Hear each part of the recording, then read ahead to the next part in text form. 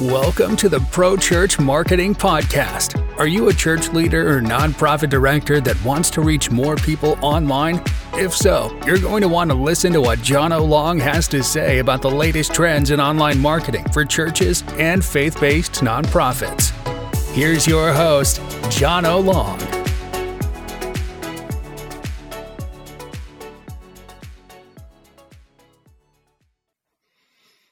All right. Well, thanks so much for hanging with me a little bit, Jonathan. I'm Jono with FaithWorks Marketing, and this is Jonathan Malm with a little bit of everything, man. Why don't you give us the short version of who you are and what you do and what is life and all the things you got your hands in. Yeah, I am an encourager. I am a person who loves helping people see clearly through all the mess, especially in ministry. The problem with Sunday morning coming every week is that it can very quickly become about like this one thing that happens every Sunday, and it becomes a survival spiral and you don't see clearly. So I love through my projects helping people get ideas, getting encouraged, getting perspective on life. So I do some writing. Me and my writing partner, Jason Young, we have a couple of books called The Comeback Effect, The Volunteer Effect. The Comeback Effect is obviously hospitality related. Volunteer Effect, volunteer related, leading volunteers. And then we have a book coming out in July called Don't Burn Out, Burn Bright. And it's basically an anti-burnout book. So it's not like what to do if you burnt out. It's like, no, how do you not burn out in the first place? Right? Imagine that. So that's the topic of that book. I'm really excited about that one. So I do that with my writing. I run a website called Sunday Social. We create social media graphics that churches can use. We create like 4 graphics a day that churches can grab from the library and post up on Instagram, Facebook, on Reels, all sorts of stuff. So get a chance to help churches with social media, with writing, and then I do some Instagram posts myself, just some silly little videos that I've been starting to enjoy doing. So if you can follow me at Jonathan Malm on Instagram, you can see all my all the stuff that's that relatable stuff about working at a church. That's the type of content I create. So that's kind of what I do.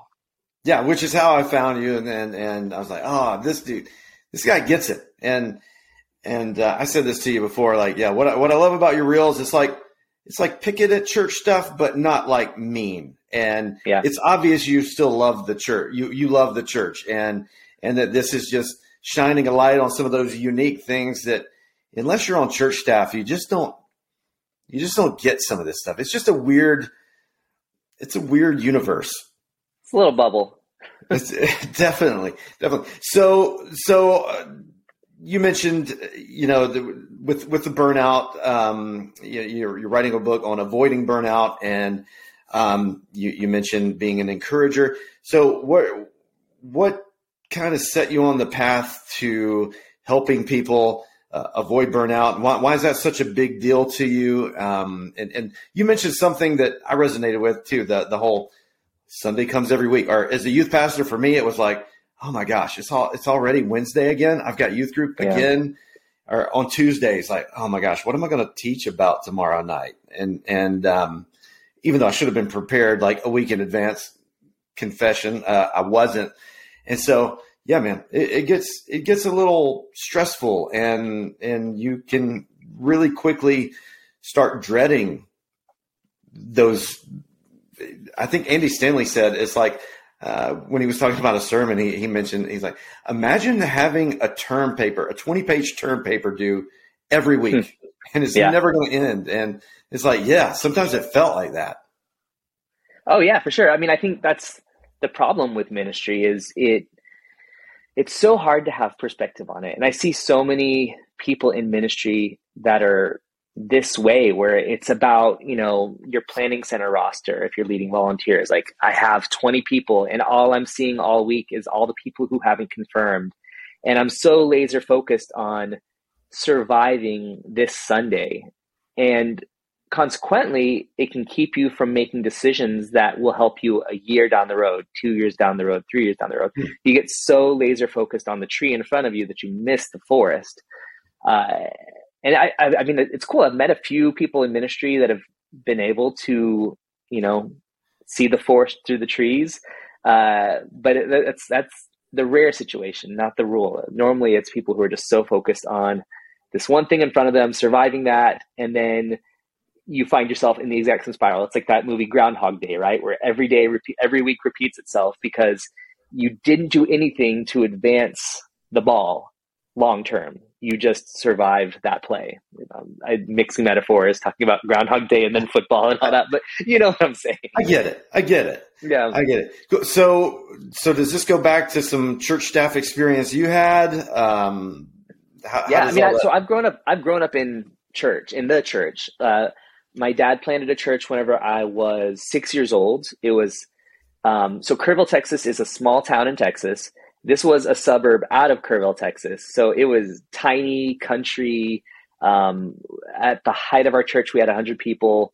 I remember there was one Sunday where, a deer got hit in the middle of the service out on the highway.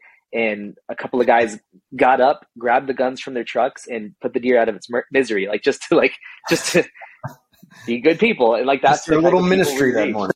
Yeah, it was a very interesting situation. So that's where I grew up. Then we went to Guatemala, where we were missionaries. So lived there for 6 years. So I've had a chance to small churches in the U.S., small churches in Guatemala, and villages in Guatemala, mega churches in Guatemala, mega churches in the U.S. Everywhere in between. We came back. Then my dad, when I was in college, the church where he and my mom met, they'd just gone through a massive church split. There was a lawsuit pending against the old pastor. They'd bought a property to build a building, but obviously there were only 75 people now in the church, and this $1 million property that they couldn't afford. That's where I learned ministry, where I started working at a church. I went to college, then came on staff there, and I got a chance to see the ugly, the good, the bad, the ugly. And as a pastor's kid, as a missionary kid, and somehow survived. But I have a heart for people in ministry because I've seen what it can do to families. I've seen what it can do to people. I want to help as many people as possible survive ministry, and not end it hating God and hating the church, right? I want people to love God, love the church, love their families, and love ministry. Yeah. No, that's awesome. Because there's a lot of guys and they're not just burning out. I mean, they're like blaze of glory, flaming out. And I mean, at best, it just left extremely cynical towards the church, and sometimes that gets transferred over to God and their relationship with God suffers if it survives. And so, So, and usually it comes from this weird place. I mean, I found this whenever I was in ministry is I quickly found my time with God became prep for my job. And so it was no longer time with God. It was research for my job. So I would read a verse and I'm like, ooh, that would make a great, worship intro, or that would make a great social media post, or I needed to give that to my dad or to the pastor, another pastor I was working with, to use for his message. It very quickly became not about me and God, but about my job and the Bible, and not even me or God involved. Totally identify with that. It's especially, I don't know, well, not especially, but just as a youth pastor coming up with a message every week, or as a pastor coming up with a message every week, it's hard not to just go into the Bible just thinking, okay, what's going to preach? I need something to use. But then on the flip side, thinking, well, I need to spend some time in the Word. But I did because I was planning for that sermon. So that was plenty. That was good. And there's like a dopamine charge from ministry, unfortunately, where leading worship, speaking, if I do well, I get rewarded. If I do poorly, I don't get rewarded. It's almost like gambling, right? Where those lights and sounds are meant to trigger those dopamine receptors. Whenever people are hanging on our every word, or whenever they have their hands raised, or it can very quickly give us this feeling that we crave. It's almost like on social media. Anytime I have a video that goes viral, it's the best feeling in the world. All those notifications popping in. Yeah. And then when that goes away, it's devastating. And I'm scrambling to try to get that dopamine back. I'm scrambling to try to get that feeling back of relevance or value or whatever.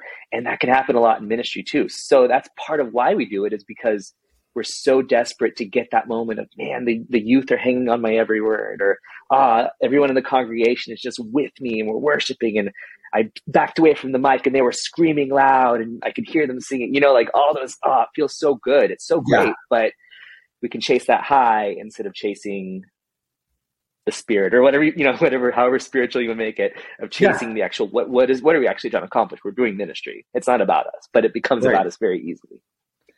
Yeah. Yeah. So would you agree, because I've said this carefully before, and but I've thought a lot about it. I think being a pastor or being on a church staff in a role that requires you to be on stage regularly, worship, student ministry, or lead pastor or teaching pastor, I think that's as close to being a celebrity as you can get, and experience just a little bit, a sliver of what a celebrity would experience without becoming a celebrity. You deal with you deal with a lot of people knowing your name that you don't know their name. You deal with getting to get up in front of a crowd.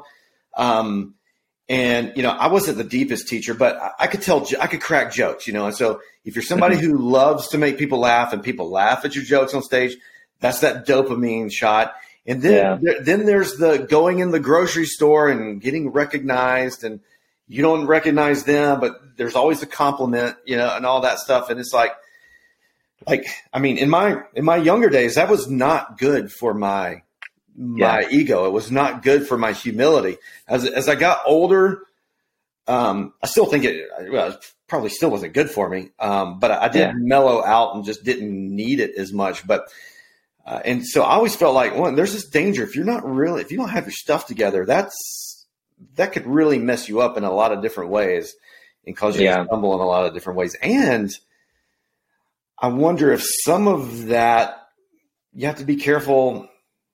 This is something we'll probably edit out, but does it have the potential to attract someone who needs that level of attention and who is seeking that out, Yeah. It definitely can.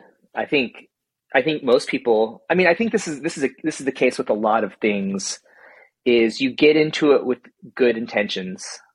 Well, I'd say half and half. I would say it's true of cops too. So we do probably need to edit this out, where you have cops who are genuinely wanting to serve their community, and they feel this call to I want to make a difference. There was a police officer in my life that, I looked up to them and I saw that they protected us and it was so valuable, and I want to do that for other people. And then you have other people who have no aim for their life and see the promise of power and see that they get to carry a gun and they're going to wield that against people, right? Yeah. Same thing with ministry. You have people who've seen the celebrity pastor, I want to get that. I want to be famous. I want to, and then you have people who are I had a pastor that spoke into my life, and they impressed me so much, and I want to be able to do that for other people. But then you get popular because you're a good speaker or because you're really good at what you do, and people flock around you. And then in our celebrity culture, we lift up these people that are talented, and we turn them into celebrities. That whole celebrity pastor thing, it's not necessarily something people are looking for. There are some people, but a lot of times it's just inevitable that people know your name, people recognize you, you have a successful ministry, and people are going to turn you into celebrity. So yeah, it's tough. It's really difficult. And unless what would your encouragement be to that guy he's not a celebrity pastor? He's not at that level. He's pastoring a church of 500, 600,000 people. And I would say that's still a celebrity. That's a local celebrity. You're going to get recognized. There's going to be people who want your attention and who are trying to get to you and want to spend time with you. And what's your encouragement to that guy? One of the best things is to not make that your whole identity, which is really hard in ministry, but have a group of friends that don't know who you are, meaning they don't care. Like, meaning hang out with people that probably aren't Christian, really. Yeah. So on my Instagram, I have, 20,000 followers. I'm on podcasts like this. And, if you look up my name, or if you're in the church space, like, oh, you maybe know Jonathan Malm. But then nobody at my church knows that, like, I'm anything at all. Like, they just know me as Jonathan Malm, the person, right? And so I get that benefit of having a community of people that they don't care. They don't think I'm that cool. I mean, they like me for who I am, but they don't necessarily think that I'm, like, influential to them. And I'd say that's really important to have that in your life. Have a group of people that, man, they don't care. Like, they don't care that you have 500 people who listen to you every Sunday, or that you talk to God, or whatever you're going to call the things that these perspectives people have of pastors. And that's hard to find that community, but, go skateboarding. Like, my pastor does this. He goes to coffee shops or he goes to shows. He goes to, rock shows, and he goes skateboarding, and he has these communities of people that they don't care he's a pastor. Like, he pastors them while he's there. That's also a ministry for them, but they also don't care. Yeah. Yeah, no, that's good. That's good. I think one of the things that sticks out for me is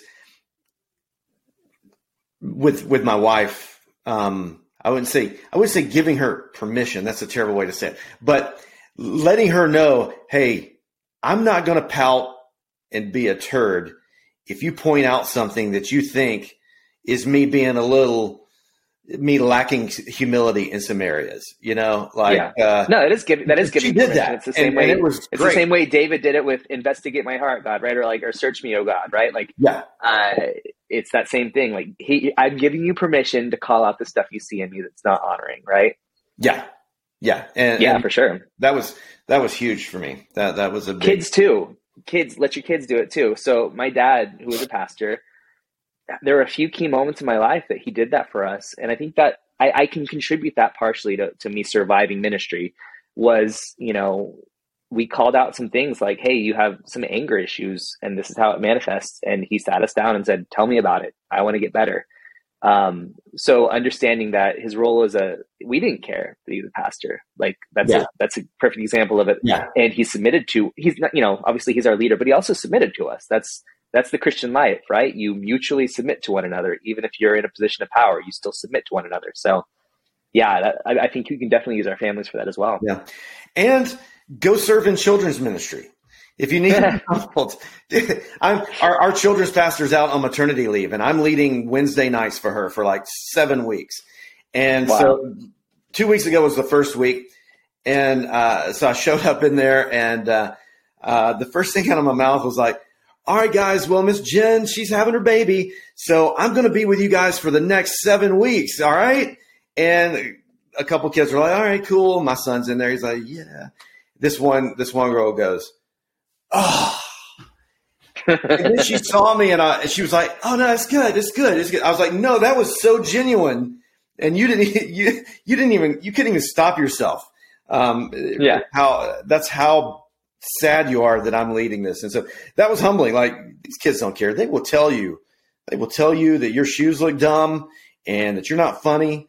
And so if you're a pastor struggling with, you feel like you got a little ego that may need tamping down, just go serve one Sunday in the children's ministry. They will fix it. I would say youth for some people is that same way. Like, you're as a youth pastor, but man, youth can cut you to your core. They can say things that will just destroy you. Yeah. This is supposedly the no bullying generation, and they're the worst bullies I've ever seen. I may or may not have cried in my car on the way home from youth group. It could have happened. So come and get me, Mom. They're being mean to me. I'm not going back. We're going to find a new youth group. So speaking of those types of things, one of my favorite things to hear from guys, and one of my favorite things to sit around and share is just like some of the crazy church stuff that's happened to us that you just can't happen anywhere else. I told a story of there was a girl, we did a ski trip.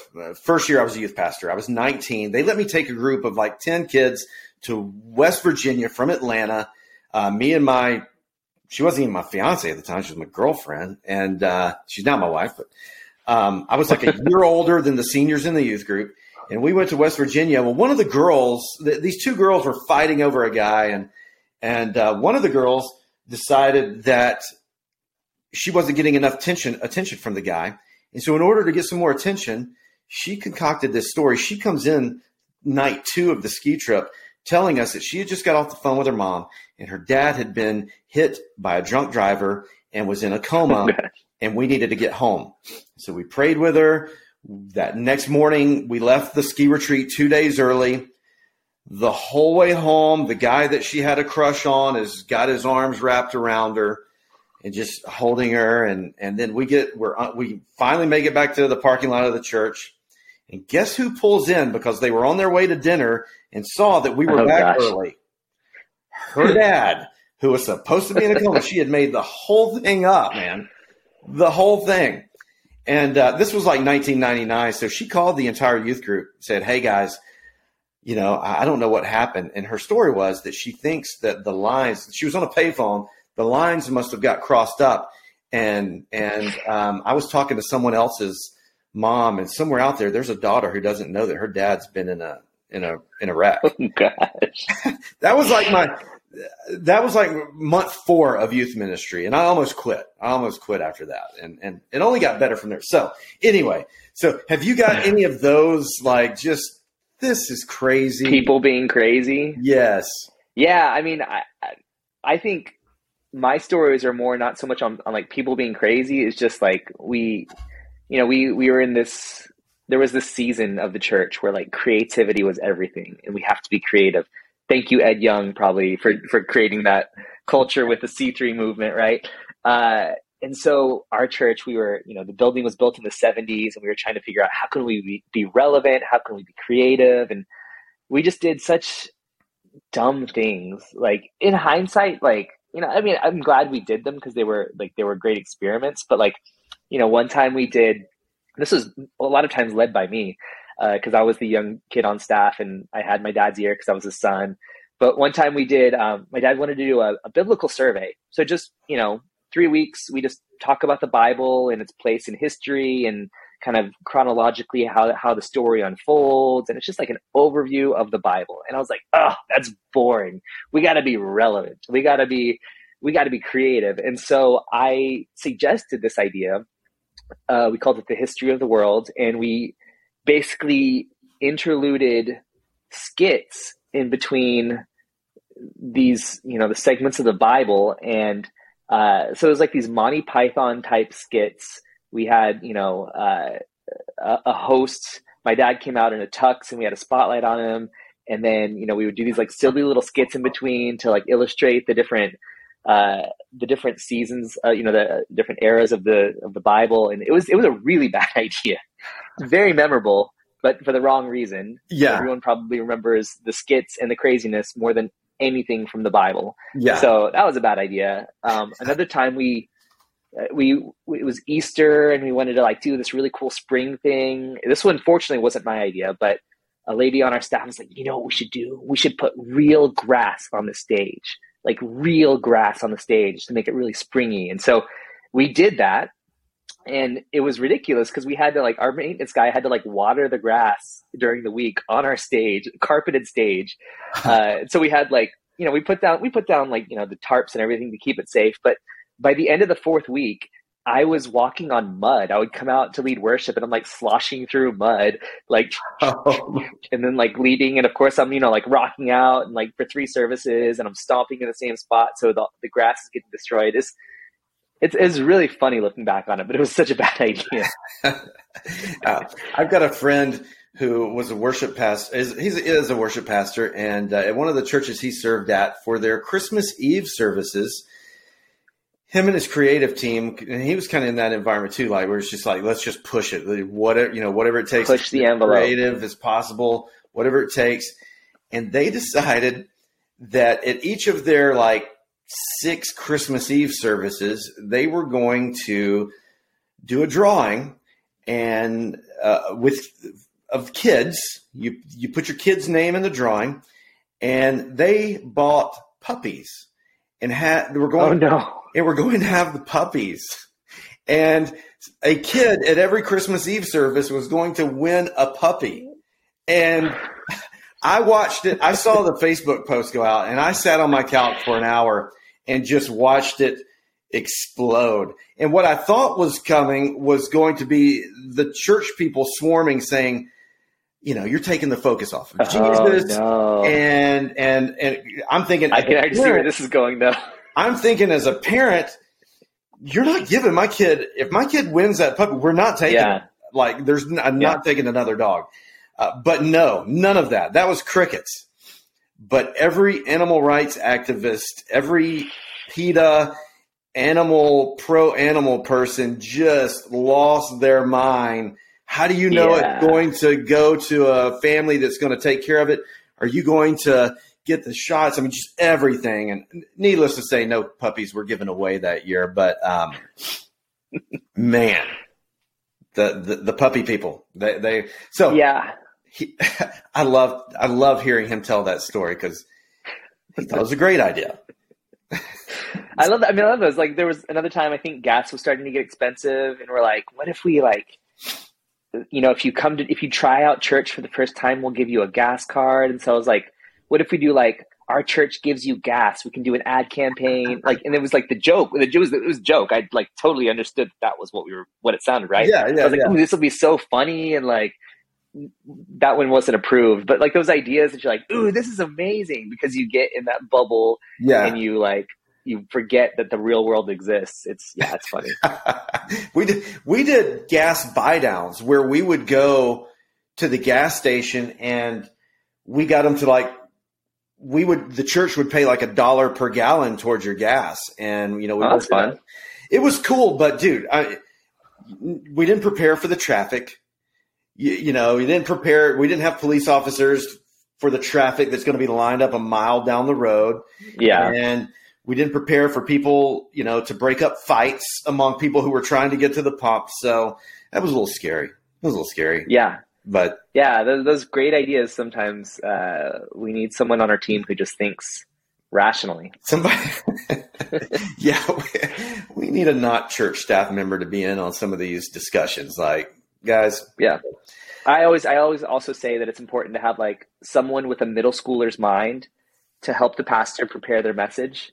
Just to see, those things that he's going to say or she's going to say that might, that has a different meaning nowadays than what you think it does.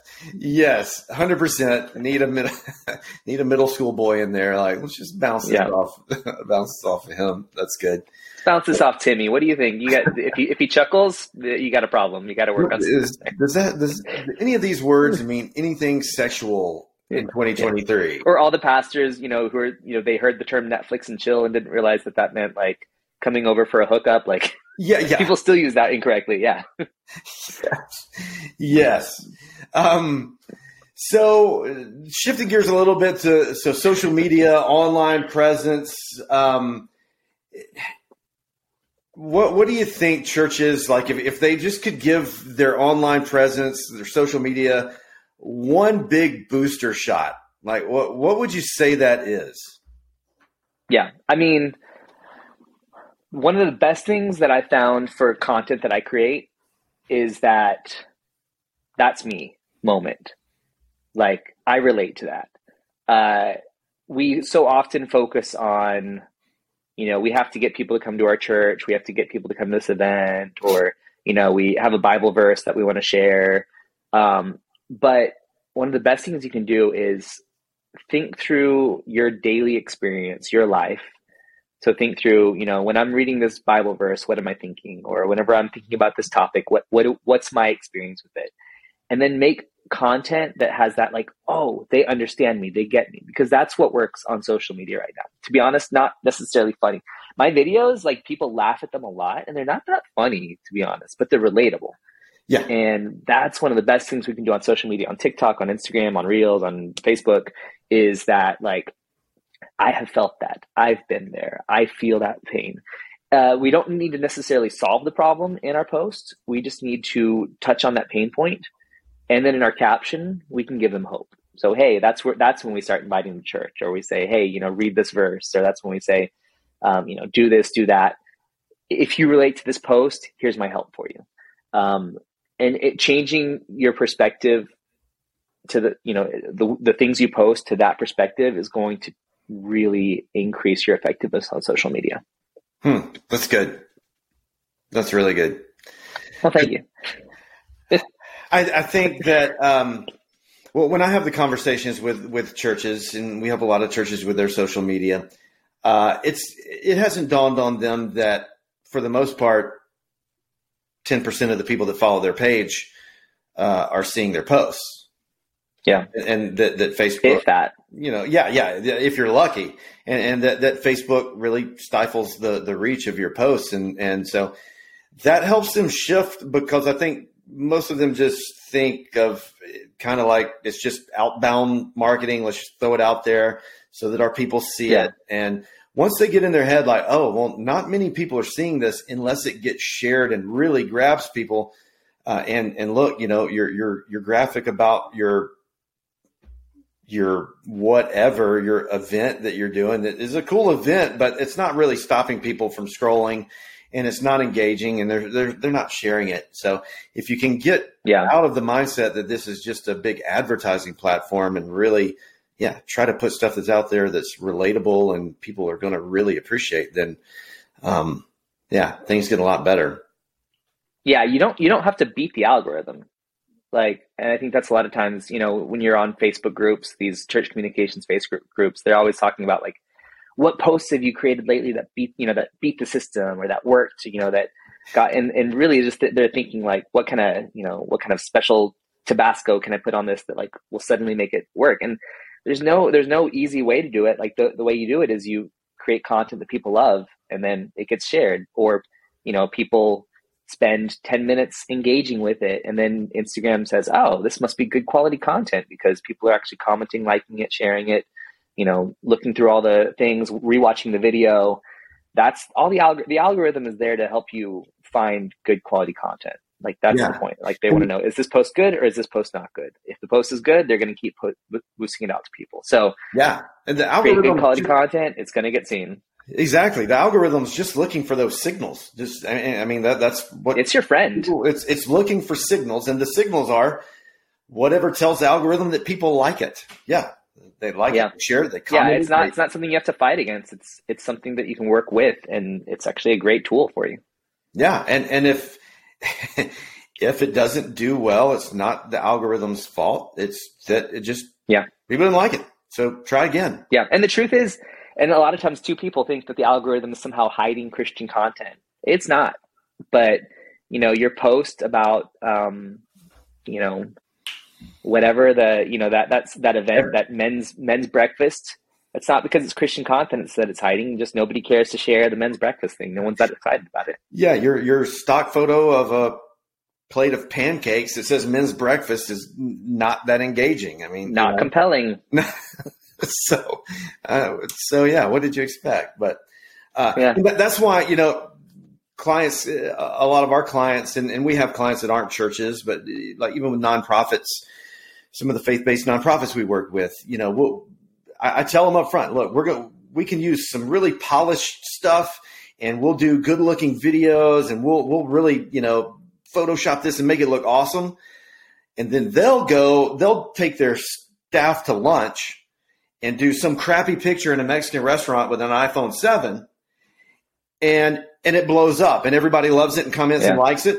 And then the post that we did that we spent 3 hours gets 5 likes and no comments. Yeah. And it's just like, because people like just real stuff. They relate to sitting there eating in a Mexican restaurant. They like seeing you. They like seeing real faces. So there's even a phenomenon on TikTok and Instagram where if a video is too high quality, people skip it, because our brain, our current culture's brain is trained to think high quality equals ad. Yeah. Low quality equals my friend made it, so I want to see it. Yeah. Yeah. That's, we're running a lot of Facebook ads for churches with a Check Out Our Church campaign where, it's basically a lead ad. But the video that we get the pastor to shoot for it, we say, hold up your phone outside of your church And we don't care if you shake. We don't care, but what we don't want is you to go into the auditorium, the studio, with a fancy camera with a studio. Yeah. We'll get the lights perfect behind you. No, we want it to look like you just grabbed your phone and this was just spur of the moment, because people will actually watch that. And, we see for about every $20 per month that a church will spend, if we do this right, they'll see one family sign up to attend a service on Sunday. So, with this $600 budget, we're seeing 30 families a month sign up to attend a service, and then about a 60% show up rate. So, that's way better than a billboard where you're spending $1,000 and you have no way of tracking whether or not people are coming. Maybe 2 families came. Maybe it worked. Yeah, way better value. Yeah, for sure. And we can target people, and not just people who are driving past the billboard on their way to work and they live an hour from your church. So yeah. Facebook ads can definitely reach some people. The cool thing about the Facebook ads, though, is like they don't reach church people. Well, that's the number one thing people say they hate about Facebook ads, is that you can't target Christians anymore. And I'm like, you don't want to target Christians. Christians are already going to another church. Exactly. And if a Christian's looking for a new church, they're going to the church that their friend at another church invites them to. So the people who respond to our ads that we're running, it's the guy who is drunk on his couch on Saturday night. His wife left him, and he's scrolling through and sees this pastor saying, "Hey, we'd love to see you tomorrow at church." And in his mind, and it very well may be, this was the Lord talking to him saying, "You need to come to church tomorrow." And I've seen those guys show up, and so, if a church is going to start reaching people with Facebook, and a lot of churches really are, and doing it right, and they're spending some money on it, but you've got to be ready for people who need some ministry, because this is not going to attract a bunch of church people. They're getting invited in person. They don't need a Facebook ad. So true that.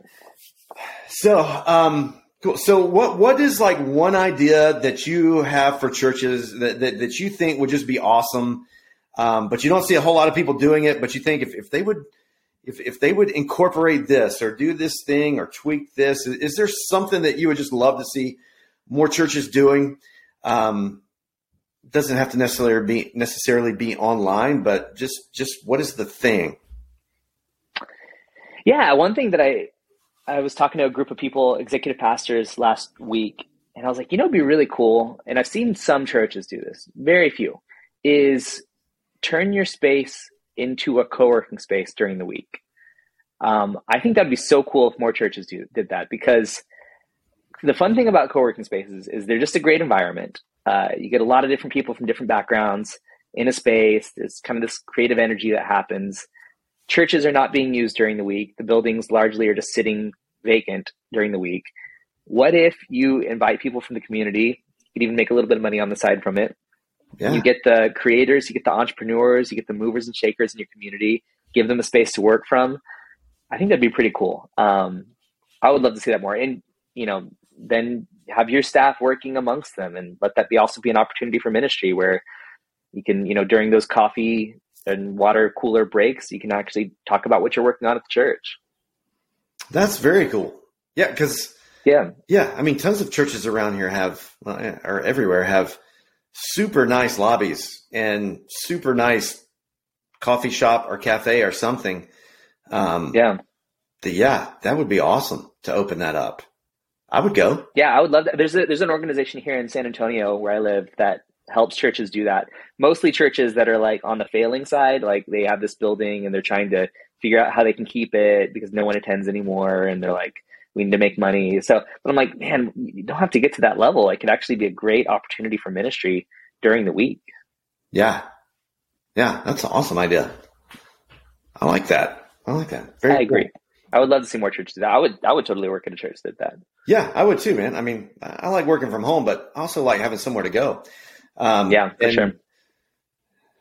Yeah, co-working spaces are kind of expensive. So, if there was and you don't have to make them, like there's a co-working space in town that really focuses on entrepreneurs, and it's $50 a month. And like, yeah, I would get 4 different memberships of $50 a month somewhere just to have different places to work. And Yeah. And $50 a month, if you have, 20 people signed up for that, that's $1,000 a month. That just for keeping your place open.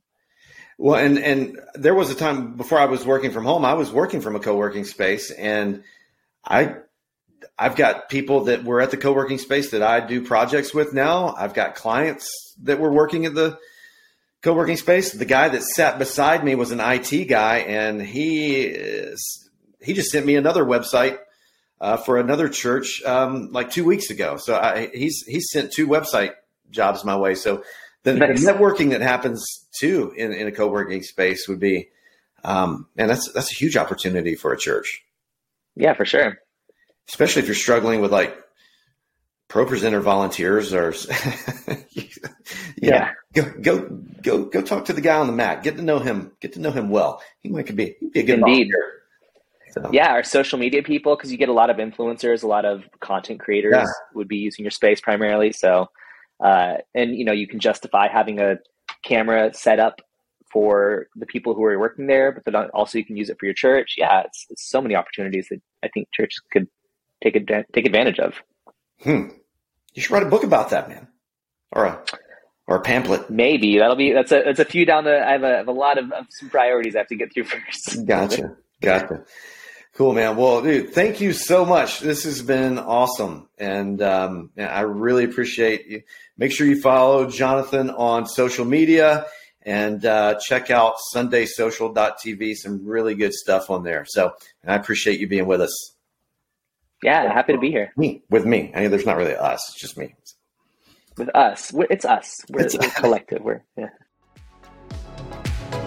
Thank you for listening. If you're looking for personalized suggestions to help grow your organization by reaching more people online, please email jono@faithworksmarketing.com.